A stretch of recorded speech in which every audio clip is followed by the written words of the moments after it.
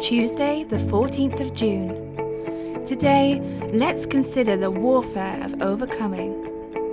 Psalm 68 verse 1 says, "Let God arise, let his enemies be scattered, let them that hate him flee before him."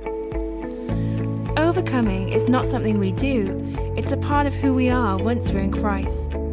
The ability to push through and not run away is part of our spiritual DNA, but we have to have circumstances in order to activate it and make it our norm. We are not designed to crumple in the battle. We are designed to stand before anything that threatens us, look it in the eye, and let our faith arise. The arising of our faith is a powerful moment. It's the activation of everything He is within us at work.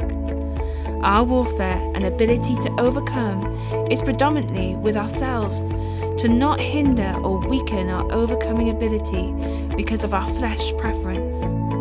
This is why our ability to deal with our flesh is our warfare, because it enables us to stand and not snap when the storm comes.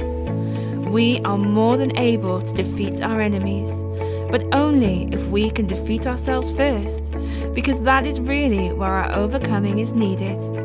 So remember, we are not designed to crumple in battle. So let God arise, let his enemies be scattered, and let them that hate him flee before him. Selah.